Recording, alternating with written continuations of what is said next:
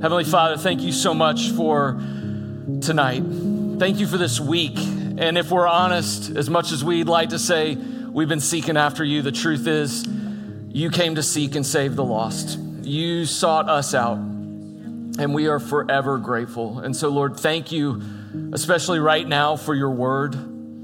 The grass withers, the flower fades, but your word endures forever, and you promised that it will not return void.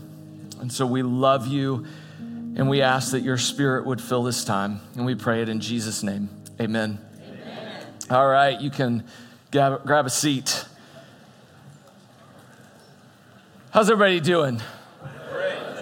You're doing all right for a week into this thing. So, hey, I want you to know that what God is doing among you is not normal, okay? I mean, not just this week, but like the last 6 years is not normal. I spend time all over the world in churches all over the place, and I just have to tell you what God is doing among you is really something special, and do not take it for granted.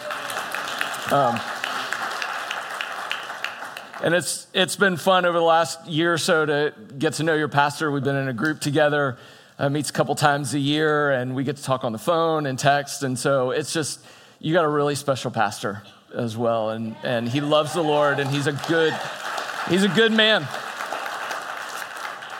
So in about late 2020, I started getting this pain in my back. And then it kind of got into the front of my chest, and for a couple weeks, I didn't know what was going on. My wife and kids for Father's Day had bought me a stand-up paddleboard, and I thought I had just been paddling too much. And so I kind of laid off the paddleboarding for a little while, and then the pain didn't go away. And so I did what you aren't supposed to do. I went to the Google machine and said, back and chest pain at the same time. And it said heartburn and indigestion. And I was like, oh, okay. So I took some Tums. It didn't go away. Went to the store. I got some over-the-counter heartburn medicine. I took that for a while. You're nodding no. Some of you know that stuff doesn't work. So I went to a doctor, and he's like, that's junk. Take this. I don't really like to take prescriptions, but I took it. It did nothing. And so finally the doctor was like, all right, you need to come in. We need to do it. We need to do some scans. And so I went in on a Friday afternoon, and they knocked me out. They did a bunch of scans, and we went home, and Kristen, my wife, and I were in our kitchen, and our kitchen is like, there's a bar right here. And so Kristen's kind of standing on this side, and I'm standing on this side, and my phone is sitting right there. And we're talking. We hadn't been home, 30, 45 minutes, and my phone rings. And I look down at my phone, and it's the doctor. Now listen, if you're a doctor, I'm sorry, but you guys don't call anybody back, ever. And so when I saw it was the doctor, I was like, uh-oh, this isn't good. So I answered the phone, and he's like, Dr. Flynt? I said, yeah. He's like, we need you to come in tomorrow morning. We need to do some further looking. And I was like, hold on a minute. I put it on speakerphone. I said, what are we talking about?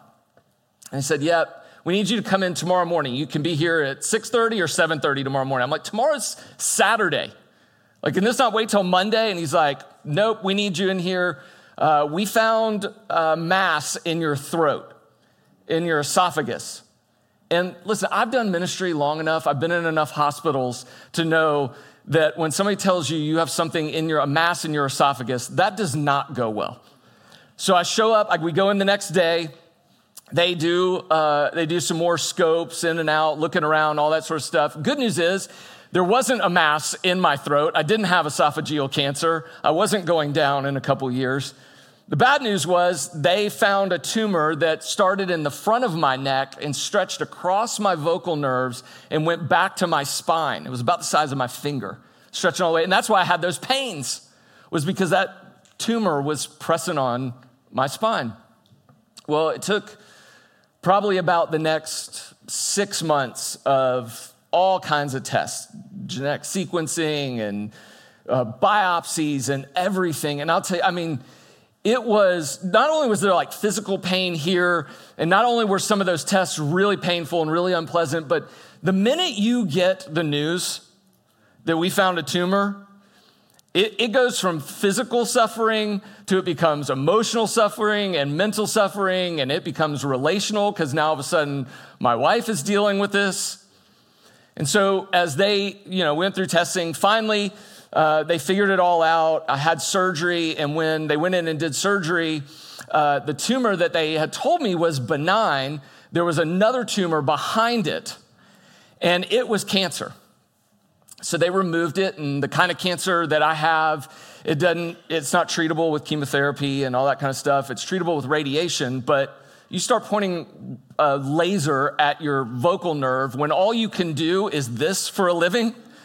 It's not good. I told the doctor when I went into surgery, I was like, listen, man, you can slip and cut my arm off. It'll be fine. Just don't cut the nerve, okay? So they went in, they cleaned it all up. They said everything looks good. We went back and did tests.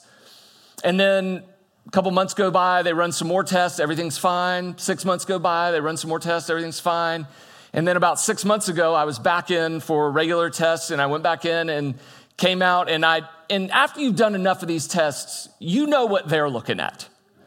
And so I'm laying there, and it was an ultrasound, they're doing an ultrasound, and the ultrasound goes from being the normal 15-minute ultrasound to 30 minutes to 45 minutes to an hour. And I said, you're seeing something, aren't you? And she goes, I'm not allowed to talk about that. And it was cancer again. 2 more tumors. And so here's the thing. Jesus made some incredible promises. I mean, he made some promises like he said, I will be with you always. Or he said, I will build my church and the gates of hell will not prevail against it. Or I will never lose one of my own. Those are some amazing promises that Jesus made. But there's one promise that Jesus made. You don't even have to be a believer in order to believe this promise is true. He said, in this life, you will have trouble, or you will have tribulation, or you will have suffering. And listen, just a show of hands. Come on, real quick. I told you my story. How many of you have ever suffered in any way, shape, or form? Raise your hand. The rest of you are liars, or you're just young and your skin is tight and it'll... God bless you. It's coming for you.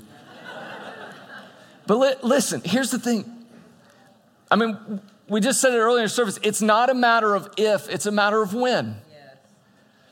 And suffering and the goodness of God is one of the most profound questions that we can deal with.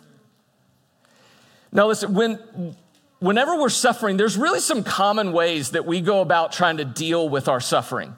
Like we all have our go-to moves, right? So one of our go-to moves is we'll just deny it. This is my wife's favorite move, right? You're suffering. If you're a denier, somebody comes up to you and they say, how are you doing? And you're like, blessed and highly favored. And you're, no, you're not. You got cancer. Or, better than I deserve. Like, leave that for Dave Ramsey. It's not like, that's complete denial. Another go-to move that we all have is to minimize it. Right? When I said, hey, if you've ever suffered any way, if you're a minimizer, what you thought was, I shouldn't raise my hand because that guy just told me his story of cancer and then it came back again. And you are minimizing. When you do that, you minimize your suffering, and that's you trying to deal with it. One of our other ways that maybe this is your go-to move is you're just going to muscle through it, right? You're just going to white knuckle it. You're like, I will get through this thing. I will eat my vitamins and I will run harder. I'll get through it. I'll do it. Maybe your go-to move is to self-medicate when you're suffering. I mean, it could be alcohol, it could be drugs, but it could be food. It could be a little Target therapy. You know, that's you. There you go. Maybe your go-to move is to entertain it away. I'm just going to watch another Netflix movie. I'm going to rewatch Yellowstone again. I'm going to get a paddleboard, whatever. And those things are not wrong. I'm going to go on vacation. None of those things are wrong. But when you try to fix your suffering with entertainment, Or you're just gonna drown it out. Maybe yours is to drown it out with busyness. I'm just gonna work harder. I'm gonna work longer. I'm gonna vacation harder. I'm gonna get busier. And here's the thing. None of those things actually deal with our suffering, actually solve the problem of our suffering in any way.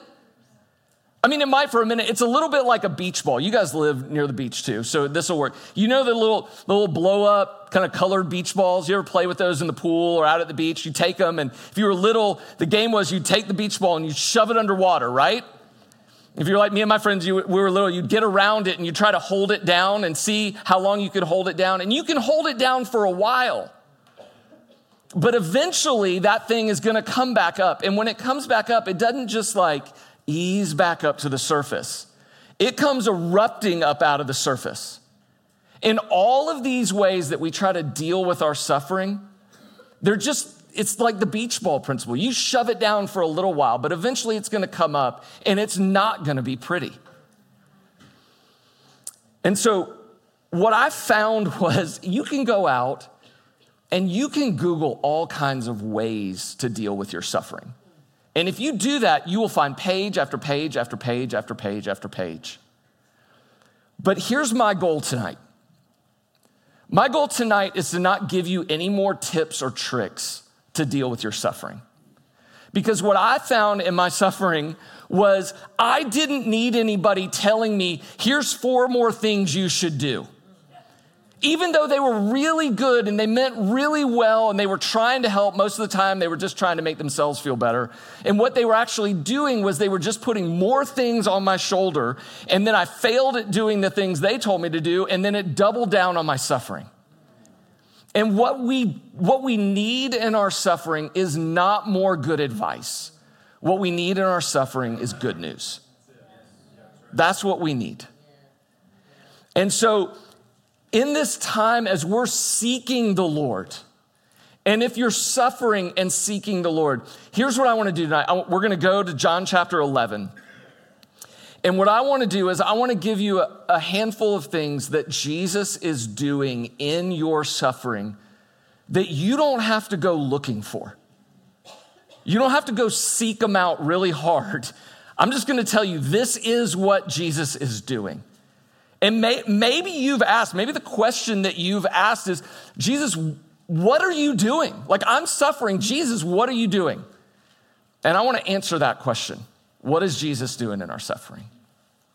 So in John chapter 11, starting in verse 1, it says, now a certain man was ill, Lazarus of Bethany, the village of Mary and her sister Martha.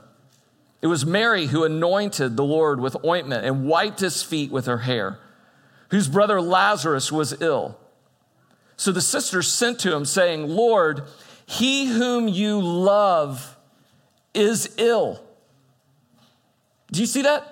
Lazarus is ill and Jesus loves him. I mean, it's going to say it again. If you go down a little further in verse 5, it says that Jesus loved Mary and Martha and Lazarus. It says in verse 36, look, see how he loves him. Love and suffering are not mutually exclusive. God's love and our suffering can exist in the same space, in the same time. And so, Jesus, what are you doing in my suffering? Is that Jesus is endlessly loving us in our suffering. Yes. Jeremiah 31:3 says that God says, I have loved you with an everlasting love. Yes. 1 John 4 says God is love. Hebrews 13:8 says God is the same yesterday, today, and tomorrow. Take those 3 things. God has loved you with an everlasting love. God himself is love, and God never changes. Which means even when you are suffering, God has not changed his mind about his love for you. So I have 2 kids. Gavin and Sophie, our son is about to graduate college. Our daughter's about to graduate high school. We're about to be free. And it's going to be good. We're going to have fun. But when Gavin was little, Gavin had a set of bunk beds in his room. They were actually my bunk beds from when I was a little kid. And we just had a rule that he couldn't go up on the top bunk beds. And so he slept on the bottom bunk beds. And so we put him to bed one night. He was probably about, 6 years old, 5 or 6 years old. Put him to bed. We go to bed, and it's in the middle of the night. And all of a sudden, in the middle of the night, we just hear this like thud. And there comes I'm telling you, a blood-curdling scream. And you, parents, like, there's the scream, like, I'm not really hurt, but come pay attention to me, which you ignore. And then there's the scream that's like, something has gone terribly, terribly wrong. It was this one. So I jump up, it's probably 2 a.m, I don't know, jump up, run into his bedroom. And when I get in there, I look and he's laying on the floor and he's holding his arm. And I asked him what had happened, and he didn't know. What we came to find out was in the middle of the night, he had climbed up on his top bunk, fallen asleep, and then he had rolled out of his top bunk. And when he fell down, he caught himself midair and he woke up to breaking his arm. So pause. Here's what I know you're thinking right now. Where were the bed rails? It's a really good question. We had the bed rails. They were in the closet. So it's not the moral of the story, but it's not enough to have the bed rails. You have to actually put them on the bed. It doesn't matter. The little wretch disobeyed us. But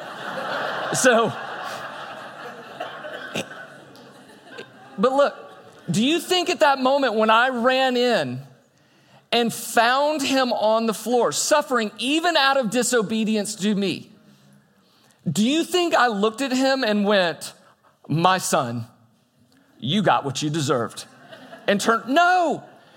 If anything, I scooped him up and grabbed him and pulled him tighter in that moment and told him I loved him and said, I'm here, I got you, I'm your dad, I love you, let's go. You get 2 popsicles. Look, you can't look at your circumstances to determine whether God loves you or not. You can't look at it. Bad circumstances does not mean that God doesn't love you. So the question is, how do you know that God loves you? The place to look to know that God loves you despite the circumstances, any of the circumstances in your life, good or bad, is that you look to the cross. The cross is the definitive declaration that God loves you no matter what your circumstances are. So in verse 4, he goes on and he says, but when Jesus heard it, he said, this illness does not lead to death. Now that is a bold promise. And if you know the story, you know what happens next, don't you? Lazarus dies. So it looks like Jesus just makes this bold promise, and then it looks like he can't keep his promises. But if you know the end of the story, you know it doesn't matter what the middle of the story looks like. You know the end of the story tells you that Jesus was perfectly able to keep his promise, and it did not end in death. And so Jesus, what are you doing in the middle of my suffering? Is that Jesus is faithfully keeping all of his promises in our suffering. All of his promises. I remember when I was little, I was probably in elementary school. We lived in Nashville, Tennessee. And I went over to my uncle's house one night. We were having family dinner, and I went out in his garage. I don't know what I was doing, just got bored with family dinner and wandered out in his garage. I go out there, and in his garage was a giant, like 60s gold Cadillac. I mean, like 10 people could sit in this 2-seater Cadillac, right? I mean, huge. And I had no idea what it was, but at a young age, I went, that is an awesome car. That is super cool. So I went into my uncle, and I'm like, what is that out there? And he's like, oh yeah, we call that old gold. I'm like, can I have old gold? And he's like, when you turn 16, you can have old gold. And I'm like, yes. Do you know what I didn't get when I turned 16? Old gold. He sold it. Like, it's one thing to make a promise. It's a whole other thing to be able to keep a promise. And in our suffering, Jesus is keeping every single one of his promises. And just like you look to the cross to determine God's love for you, the way that you know that God will keep every single one of his promises to you and to me is that we look to the resurrection. The resurrection is the definitive answer that God will keep every single one of his promises. He conquers the grave. He certainly can keep every one of his promises. Do you know that there are 8,810 promises in Scripture? And 2 Corinthians 1:20 says all of God's promises are yes in Jesus Christ. Every single one of them. And so Jesus is faithfully keeping all of his promises in our suffering. So it goes on in verse 4, this illness does not lead to death. It is for the glory of God, so that the Son of God may be glorified through it. Glory is like the weightiness of God. That's literally what it means. It's like you take all the attributes of God, all his like all-knowing and all-powerful and all-sufficient. You take all those things, and it's if you were to put them on a scale and weigh them out, there would be nothing heavier than that.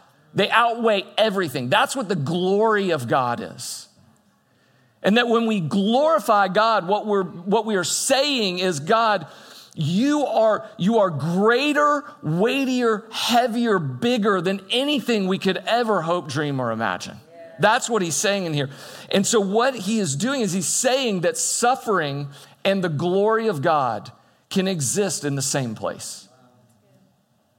And so Jesus, what do you do in my suffering? Is that Jesus is ultimately revealing God's glory in our suffering. He says it is for the glory of God. Our suffering can glorify God. And the way we know that, if you go and read in John 17, it says this, when Jesus had spoken these words, he lifted up his eyes to heaven and he said, Father, he's at the end of his life. He says, Father, the hour has come. The hour that he's talking about is the hour to go to the cross and suffer under the weight of the sin of the world. There's no greater suffering than what Jesus suffered on the cross. And he says, the hour has come for me to suffer. Glorify your Son, that the Son may glorify you. He says it's for the glory of God, so that the Son of God may be glorified. Your suffering isn't pointless. It's not pointless. In fact, what could be more God glorifying than at the point at which you have nothing else and you turn to God and you say, God, it doesn't matter if everything else is gone. You are enough for me in the middle of this. That is really God glorifying. Nothing is greater than the glory of God. There's lots of things that may be really urgent. There's nothing more important. And if you and I are really honest, don't you want Jesus to be about the most important things, not just the most urgent things? So in verse 5, it goes on, it says, now Jesus loved Martha and her sister and Lazarus. And so when he heard that Lazarus was ill, he stayed 2 days longer in the place where he was. How about that for love? I love you. I'm just going to camp out here for a little bit. Then after this, he said to the disciples, let's go to Judea again. The disciples said to him, Rabbi, the Jews were just now seeking to stone you, and are you going there again? And then Jesus answered. He gives this crazy answer. We don't have time to get into it. Are there not 12 hours in the day? If anyone walks in the day, he does not stumble because he sees the light of the world. But if anyone walks in the night, he stumbles because the light's not in him. And I imagine they're looking at him like, what? What are you talking about? After saying these things, he said to them, our friend Lazarus has fallen asleep, but I go to awaken him. The disciples said to him, Lord, if he's fallen asleep, well, he'll recover. Now, Jesus had spoken of his death, but they thought that he meant taking rest in sleep. Then Jesus told them plainly, it's as if he looked at them and went, look at my eyes, boys. Come on. Read real simple, guys. Here's what I'm saying. Lazarus has died. Then he says this, and for your sake, I'm glad that I was not there, so that you may believe. But let us go to him. That little phrase, for your sake, it means for your good. So you ask Jesus, what are you doing in my suffering? And it's that Jesus is graciously working for our good in our suffering. Romans 8:28 says, we are certain that all things work together for the good of those who love the Lord and are called according to his purposes. If you are a follower of Jesus, you can be certain that everything that happens in your life, the Lord is working in the middle of it, and he's working it out for your good. Yes. There is no exception to that. And so listen, no matter where suffering comes from, and suffering come from a lot of places. Listen, suffering can come from me, right? I can cause some of my own suffering. In fact, most of my suffering is suffering I have brought on myself. At least foolish decisions, at worst some really sinful decisions that I've suffered for. Some of the suffering in our life is because you caused suffering upon me. Right? If you ever said, I do, and then he said, nope, and then walked away, you felt somebody else cause suffering in your life. Suffering come because we have an enemy. You have an enemy that his sole mission is to kill, steal, and destroy. Cause you to suffer. We suffer because we live in a world that molecules just don't replicate right. It's a broken world and things are broken and we suffer from it. And we live in a world where sometimes things that we think are hard and we think are painful are really our Heavenly Father working some things out for our good. One of the verses that I loved in the middle of all my cancer treatment was in 1 Peter 5:10.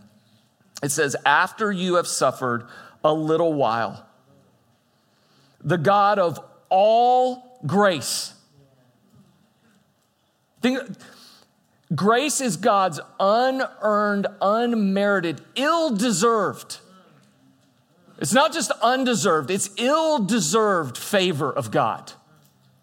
And God is a God of all grace. Remember one day I was out shopping and Sophie was little. She was probably, 3 or 4 years old.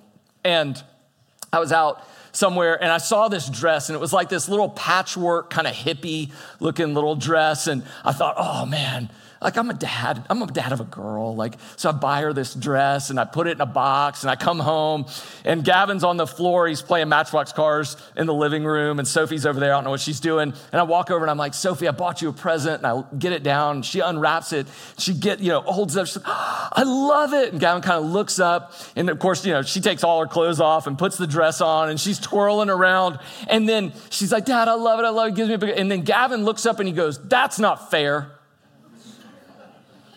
To which come on, moms, dads. The minute one of them's like, that's, you're like, I looked at him and I go, you want fair, bud? Let's get in the truck. I'll go buy you a dress too. And he's like, no way. It's cool. We're good, Dad. Like, forget I said it. You don't want fair. You don't want to get what you deserve. What you want is unearned, unmerited goodness and favor of God. That's what you want. And Hebrews 12 tells us that actually some of the pain that we feel is not punishment from God. It's that we are sons and daughters and that we are being disciplined. And discipline is not punishment. Those are different things. Discipline is discipling. It's shaping, forming you to be more like Jesus. And so sometimes some of what we feel that we interpret as suffering is God shaping and molding us to be more like Jesus, working for our good in our life. And here's the thing. If you are a follower of Jesus without without knowing anything about your story, here's what I can tell you. God is not punishing you. And I know what you're thinking. You're like, but you don't know my story. You don't know what I did. You just drive up from Jacksonville, walk in here, and go, beyond a shadow of a doubt, God is not punishing you. Here's how I can say that. It's because at the cross, Jesus bore all of our punishment. He took all of it. And so he either took all of it, or what he did on the cross was not sufficient for any of it. And if he took all of your punishment as a believer and follower of Jesus, then your suffering is not punishment from God. That's good. So 4 days goes by, Lazarus has died. Jesus comes to Bethany. The sisters, man, they're hurting. They're mourning, they're grieving. Honestly, they're probably mad at Jesus. He stayed back. And then each sister in her pain comes out to Jesus. And what's so interesting is they both say the exact same thing. In verse 21 and verse 32, they both say, Lord, if you had been here, my brother would not have died. Now, at that moment, does Jesus look at him and just turn and walk away? Like if you had said that to me, if I was there, which thank God I'm not Jesus, but if I had been there and you walked up and they were like, if you had been here, I would have been like, oh, okay, I'm leaving. But Jesus doesn't do that. He compassionately comforts each of them exactly where they need to be met. If you look at it, Martha comes and she wants to have this whole big theological discussion about the resurrection. And Jesus meets her there. And he says, okay, if that's what's good, if knowing about the resurrection and the theological implications of the resurrection is what's going to soothe your soul in suffering and comfort you, then I'll do that. And then if you look, Mary needs to be comforted, but she comes to it. It says in verse 33, when Jesus saw her weeping and the Jews who had come with her also weeping, he was deeply moved in his spirit and greatly troubled. And he said, where have you laid him? And they said, Lord, come and see. And then the shortest verse in the Bible, Jesus wept. So Jesus, what are you doing in my suffering? Is that Jesus is compassionately comforting each of us in our suffering. He's meeting us exactly where we need to be met, and he's comforting each of us. Hebrews 4:15 says, we don't have a high priest who's unable to sympathize with our weakness, but one who in every respect has been tempted as we are, yet without sin. When it says that Jesus was deeply moved, that word in the original language, it carries with this tone like he's sad and upset and he's angry at death. There's a part of him his heart is breaking and he has sort of this righteous anger in him over the consequences of sin, the wages of sin being death. And it moves him deep in his guts. It says in verse 38, then Jesus, deeply moved, again came to the tomb. It was a cave and the stone lay against it. And Jesus said, take the stone away. Martha and the sister of the dead man said to him, Lord, by this time there'll be an odor, for he's been dead 4 days. King James says he stinketh. Doesn't really, but that would be what I would do if I were writing it. Jesus said to her, did I not tell you that if you believed, you would see the glory of God? And so they took away the stone and Jesus lifted up his eyes. Now at this moment, like if you've been around on Easter, bells should start like going off. Caves and stones and things like that, bodies inside buried and wrapped, all like little lights should be firing on your dashboard. It says, Father, I thank you that you have heard me. And I knew that you always hear me. But I said this on account of the people standing around, that they may believe that you sent me. And when he had said these things, he cried out with a loud voice, Lazarus, come out. And the man who had died came out, his hands and feet bound with linen strips, his face wrapped with a cloth. And Jesus said to them, unbind him and let him go. So Jesus, what are you doing in my suffering? Jesus is giving us a community to help us walk in the newness of life. Look at this. I don't know. When I read this, I don't know how many times I'd read this, and Jesus goes, Lazarus, come out. And what I imagine is Lazarus comes walking out of the tomb. But that's not what it says. It says that his hands and feet are bound. He's literally mummified. So when Jesus goes, Lazarus, come out of the tomb, he goes, like that's what he does. And he's like, and then it says, Jesus said to them, unbind him and let him go. What Lazarus needed and what Jesus was providing to Lazarus was a community that would gather around him and unbind all these signs of suffering in his life and help him to walk into newness of life. When I was about 12 years old, we were living in Nashville, and it was summer evening. A bunch of my friends, we all were into dirt biking. And so we decided we were going to have like an evening dirt bike race down this hill in our neighborhood in between all the houses. And so we got up to the top of the hill, and we all started going down the hill. And as we came down the hill, it kind of curved around our yard that was over here. And so everybody else went this way. And I thought, hey, you know what the shortest distance between 2 points is? It's a straight line. And so I decided to go straight. And when I hit on my dirt bike, that little curb, I went flying. I Supermaned into the air, just flying. The dirt bike goes falling to the ground. I go soaring through the air. For half a second, it was cool. And then I land. It's 2 broken arm stories in the same sermon. Sorry about that. I hit the ground and bing, bing, compound fracture. I look down, my mom looks over. My mom runs inside. She grabs a cookie sheet, a Southern Living, and duct tape. And it's like the most redneck splint you could have. I come into the ER with my arm on a cookie sheet. My mom's like, I'm gonna need the cookie sheet back. But listen, how ridiculous would it have been at that moment with the bone sticking out of my arm, and my mom and dad are like, we're going to the ER, and I go, no, hold on. You know what? Here, how about we do this? What if I wait until my arm heals up, and then we go to the hospital, and we tell them about how I had broken my arm and how everything was better, and then we just tell them and show them my healed up arm? You would go, that is the dumbest thing I've ever heard. Because the whole point of the hospital is that you go there when you're broken. That is the church. And what so many of us do is we break and we suffer and we pull back and we go, here's what I'm going to do. I'm going to wait until everything gets better.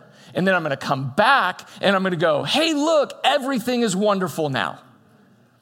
And what God designed the church to be was a hospital for broken, hurting people to be walked into newness of life. And what God has provided is this community, you all for one another, to help one another walk into that.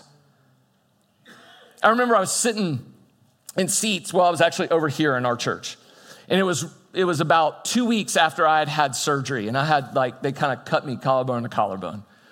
And I'd been told, it's going to take a while for your voice to heal. And so I let my voice heal, and it came back, and I started to talk. We're in church for the first time. The band stands up. They play the first note, and they go to sing, and I go to sing, and it just goes, and nothing comes out. And I thought, uh-oh, this can't be good. And I couldn't sing. And in that moment, all I wanted to do was sing. And I couldn't. And I remember stopping in that moment and turning and looking back at our church. And I just said, Lord, would you take their singing and count it as mine? Because I can't do it right now. And I needed the church. I needed the community to come up around me in my moment of suffering. And that's what all of us need. We need that. And here's the last thing. Jesus, what are you doing in my suffering? Is that Jesus is ultimately pointing us to the ultimate hope and healing that is found only in his life, death, and resurrection. This entire account about Lazarus was not about Lazarus. This entire thing was a pointer forward. Why I said all the bells on your and lights on your dashboard should be going off at that point in the story is because all of those things were pointing us to see that eventually Jesus would die on the cross, that he would suffer in our place on the cross, that you and I, we didn't live the life that God had called us to live, and that Jesus did live the perfect life, and yet he suffered in our place for our sin, for our brokenness. He was wounded for our transgressions. And on the cross, and then he was buried. And then 3 days later, he was resurrected from the dead. And this story, this account is meant to point us forward to the resurrection of Jesus and eventually to the ultimate resurrection where everyone who is a believer in Christ will get a whole resurrected body where there will be no more crying, no more tears, no more pain ever again. Listen to this. In Revelation 21:4, it says this. He's talking about Jesus. Think about this. Jesus will wipe away every tear from their eyes. Imagine you stand before Jesus and he himself wipes away the tears of your suffering. He will wipe away the tears from their eyes, and death shall be no more. Why? Because he conquered it in the resurrection. And neither shall there be mourning, nor crying, nor pain anymore, for the former things have passed away.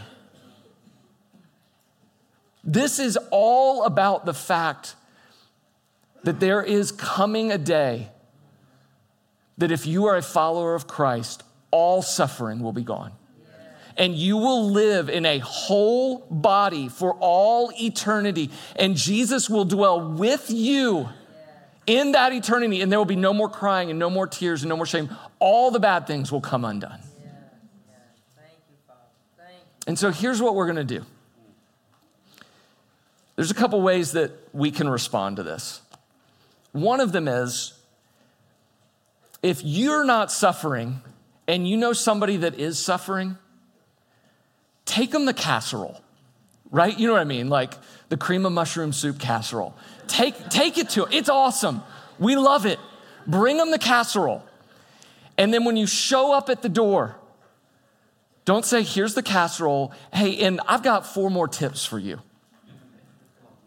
Say, you do know that Jesus endlessly loves you right now. Here. You do know that God is working for your good right now. Here. And don't give them any more good advice. Just give them some good news.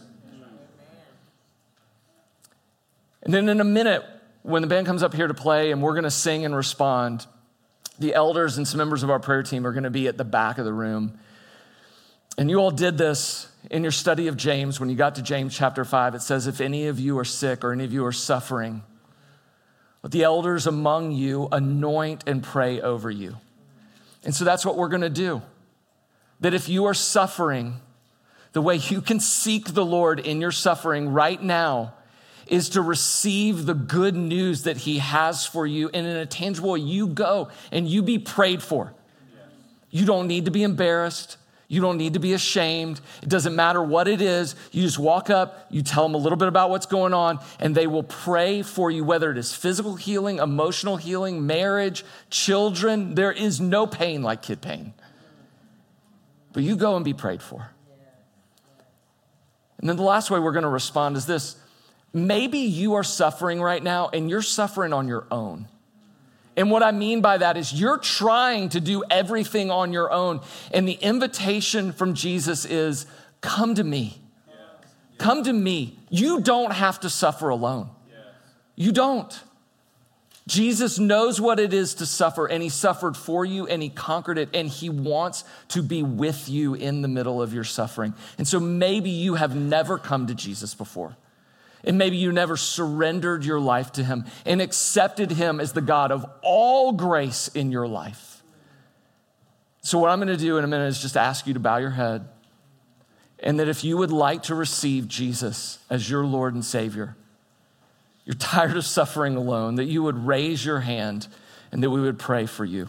So would you bow your head? And right now, I'll just ask you, if you would like to receive Jesus as your Lord and Savior, you don't want to suffer alone, would you raise your hand right now? Raise them high. And let's pray.